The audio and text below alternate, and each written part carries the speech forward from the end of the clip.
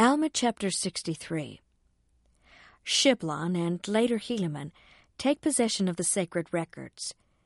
Many Nephites travel to the land northward. Hagoth built ships which sail forth in the West Sea.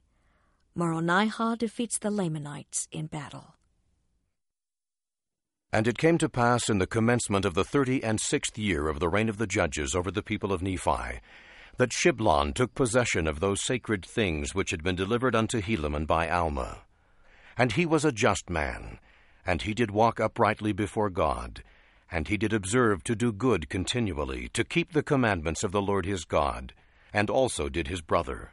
And it came to pass that Moroni died also. And thus ended the 36th year of the reign of the judges.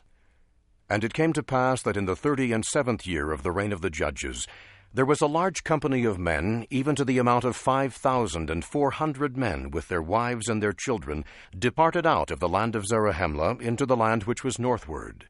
And it came to pass that Hagoth, he being an exceedingly curious man, therefore he went forth and built him an exceedingly large ship on the borders of the land Bountiful by the land Desolation, and launched it forth into the West Sea by the narrow neck which led into the land northward.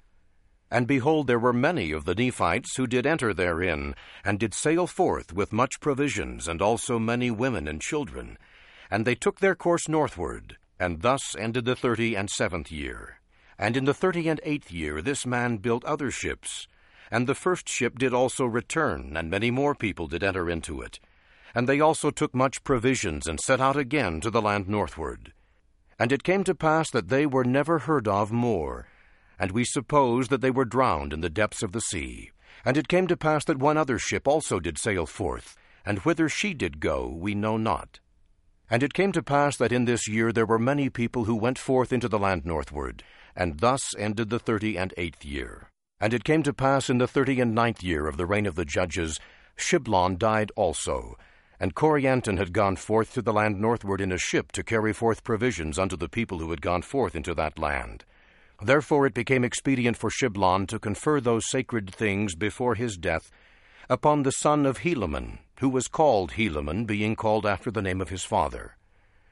Now behold, all those engravings which were in the possession of Helaman were written and sent forth among the children of men throughout all the land, save it were those parts which had been commanded by Alma should not go forth. Nevertheless, these things were to be kept sacred, and handed down from one generation to another.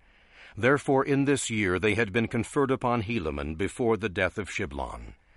And it came to pass also in this year that there were some dissenters who had gone forth unto the Lamanites. And they were stirred up again to anger against the Nephites. And also in this same year they came down with a numerous army to war against the people of Moronihah, or against the army of Moronihah, in the which they were beaten and driven back again to their own land, suffering great loss. And thus ended the 39th year of the reign of the judges over the people of Nephi. And thus ended the account of Alma, and Helaman his son, and also Shiblon, who was his son.